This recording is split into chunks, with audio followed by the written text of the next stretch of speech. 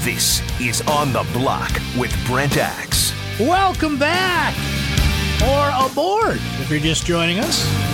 Great to have you here on the Block, ESPN Radio. As we like to say around these parts, summer's just killing time till football season. And this man helps us kill a lot of time till football season. Right, and all the good things on theathletic.com. He is worth the price of a subscription to The Athletic alone, but you get so much more when you subscribe. His State of the Program piece on Syracuse is an absolute must-read, so check that out. All his great work on college football. Always a pleasure to be joined on the program by Bruce Feldman, who's with us here on ESPN Radio Syracuse. How you doing, Bruce? I'm doing well. I appreciate the kind words. Thank you, Brent. Absolutely, sir. Always good to hear your voice because that means football is getting closer and you're going through and doing the previews and the state of the programs and media days and all that fun stuff. And I really loved your piece about Syracuse. And I wanted to ask you, Bruce, was in putting that together, what impressed you the most about this Syracuse team that you wrote about? You know, it was actually in the recruiting section because, I've seen the product on the field and, I think they're what Dino Babers has done there has been, it's a fun team to watch. It's fun offense. They're fast. And I think all that's positive. The thing that it didn't really resonate with me until actually doing the research on it is you look at really the recruiting classes he signed that made up a big part of that 10-win season last year. They average around number 55 in the recruiting rankings. And so what it speaks to is, A, they're evaluating much better than the experts had thought, and B, they're developing players. And I think that what they've really done is change that roster. I mean, the team doesn't look the same. They have longer guys, they have faster guys, and I think he did it in a place that, quite honestly, a lot of us thought the time had passed by. Syracuse football's best days were behind it, and you could point to a lot of reasons why it had struggled. And he went in there. And as he says in the piece on The Athletic, it was like, this is pretty much how I expected. By year 2, year 3, we get this thing cranked up. That's the way it works when we hit it. And he's done it at a couple other places. And lo and behold, just ask Clemson how good they are. I mean, it didn't look like there's really anything fluky about what's going on there either. It's interesting, Bruce, because just today I'm seeing that. I'm sure you saw the video of LSU's facilities and all the big heavyweights in college football. And Syracuse has made some upgrades here, certainly, but not on that level. You mentioned the recruiting classes and being a private school, the weather, like all those usual things that Syracuse has to fight in the big-time college football game. So all that being said, does it make it that much more impressive that they have managed to kind of, put a foothold at the top of the ACC, which they have to maintain, despite the things that they don't have at this point? Absolutely, especially when you look at it. I mean, I grew up in upstate New York too, and one of my childhood buddies went and played for Coach Mack. I mean, didn't really actually play, but was a scholarship player. And there's not relatively speaking, certainly compared to the rest of the ACC, compared to much of the rest of the top 25, there's just not a lot of talent in a 2-hour radius there relative to any place else in the college football world. And so to do it against that backdrop, when a lot of other folks had just said, okay, this is a basketball school, just being respectable, getting bowl eligible is honestly quite optimistic, especially after how it had really tailed off and fallen off there.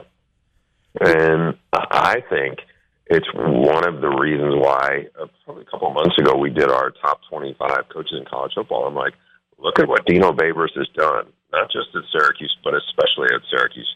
How do you not have that guy in the top 15? I mean, he is delivering, and I think he's made Syracuse football nationally relevant again. And I don't think there's that many people you could talk about who, if they were even among the best coaches in college football, where they could have gotten that done.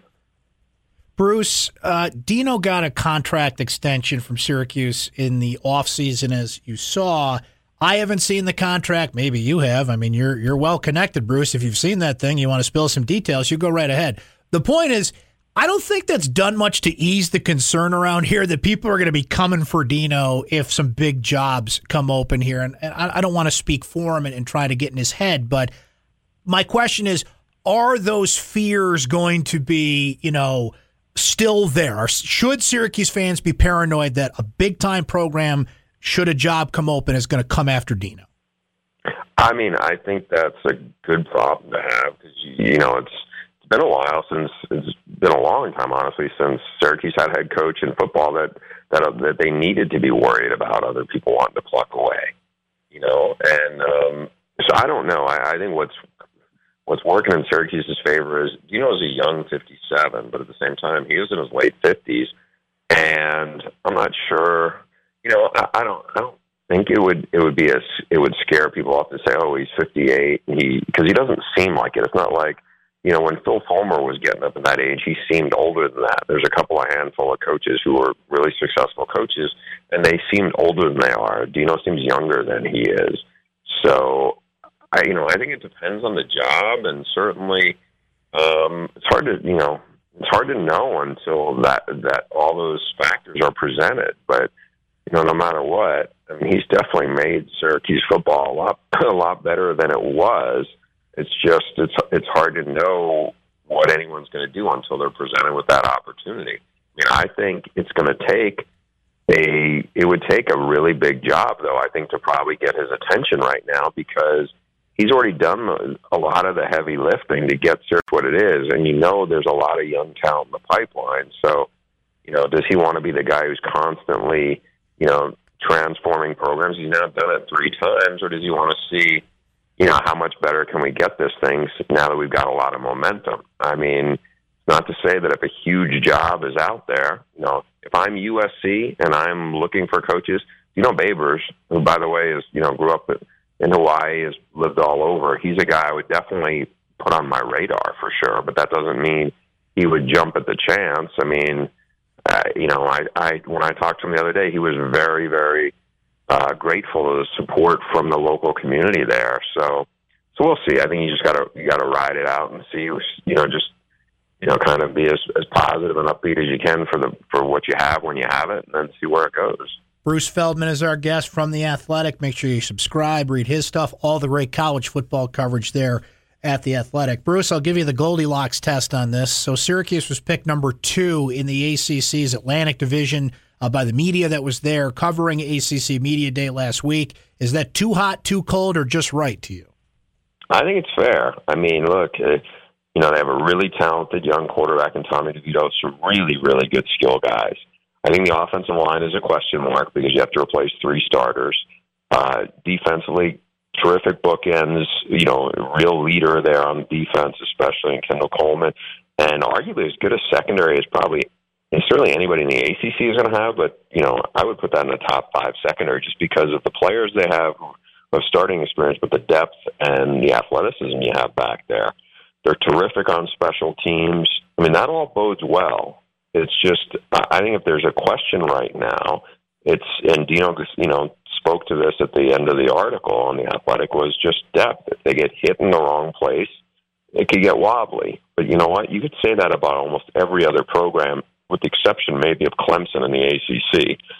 So I think that's fair. I mean, I certainly don't think it's too low. I mean, I think right there, I don't know, short of Clemson, I can't name a team that's right now better positioned in the ACC to make a run at 10 wins. I mean, Miami has a really soft schedule after they get past, Florida, who I don't think is a good team, and I don't think a great team in their opener. Miami has, to me, more question marks. They have the same question marks on the offensive line. They have probably a bigger question mark at quarterback. And you look at the same thing, Virginia Tech has issues. I just don't know where anybody looks beyond Clemson and say, I feel really confident that this team is going to win 10 games beyond the team that we saw just win 10 games last year and has gone toe-to-toe the last 2 years against by far the best team in the conference. I believe all 7 teams in the ACC Coastal got at least one first-place vote, which shows just how nutty that side of the conference is for sure. Zooming out a little bit on college football, Bruce, I feel like Alabama Clemson, it's like the next Avengers movie that comes out. They just put a colon in a different, title, Avengers Endgame, Avengers this, but it's always the same movie in a sense. Do you feel like we're on a collision course for yet another Alabama Clemson national title game? It sure feels like that. I mean, you take the arguably the two top quarterbacks in the country, and two at Alabama, and certainly Trevor Lawrence from Clemson. They have great receiving cores, lots of skill talent around it.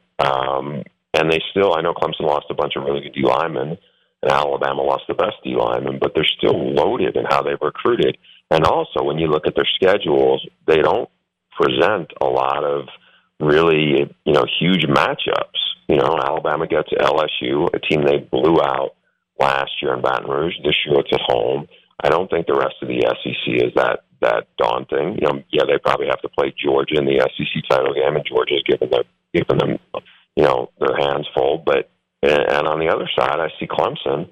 To me, Syracuse is the biggest threat, just because it's a team that is built to be competitive with them, just in terms of to match up with those big receivers. And we've seen Syracuse give them problems. I mean, I'm not going to pick Syracuse in week 3 against them. I think it's mid-September, whenever it is. But I think this is you're picking a big upset if you're picking somebody else beyond Clemson and Alabama right now. Bruce, final question for you here. Sports gambling is going to be legal here in the state soon. They're opening one right down the road from us here, and I'm thinking of placing a wager on the Heisman. Should I go Trevor Lawrence or the field on that? I would go the field. I think Trevor finished the year great in a spectacular fashion, but I think there's plenty of other really good quarterbacks, and I think sometimes when you have the expectations that are around Trevor,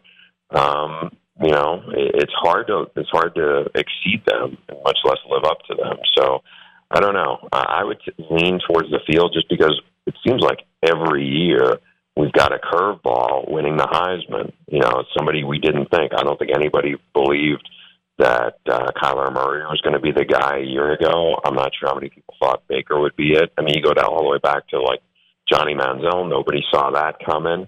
And I think the Heisman voters want a newness often. And I'm not saying it's going to be some guy completely off the radar, but that's what we've seen a lot of. It's usually the favorite has a hard time living up to those expectations, at least in the Heisman voters' eyes.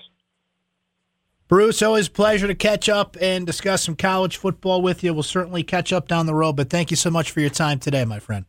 My pleasure. Thanks for having me. Thanks, Bruce. That's Bruce Feldman. You know it. You love it. You read it. The Athletic, and you should read his college football preview, state of the programs, columns, the Freaks list, which includes a couple of Syracuse players, one of the absolute best in the business, and love talking college football with him. We'll break on that note. We can certainly talk more Cuse football on the other side, follow up on some things we discussed with Bruce, Boeheim's Army. We still got a pair of tickets to give away to that, by the way, before the end of the show. We'll go on the blind side, a full 10-question blind side, presented by Burdick Toyota. Still a lot to do here. Hang in there. You're on the block, ESPN Radio.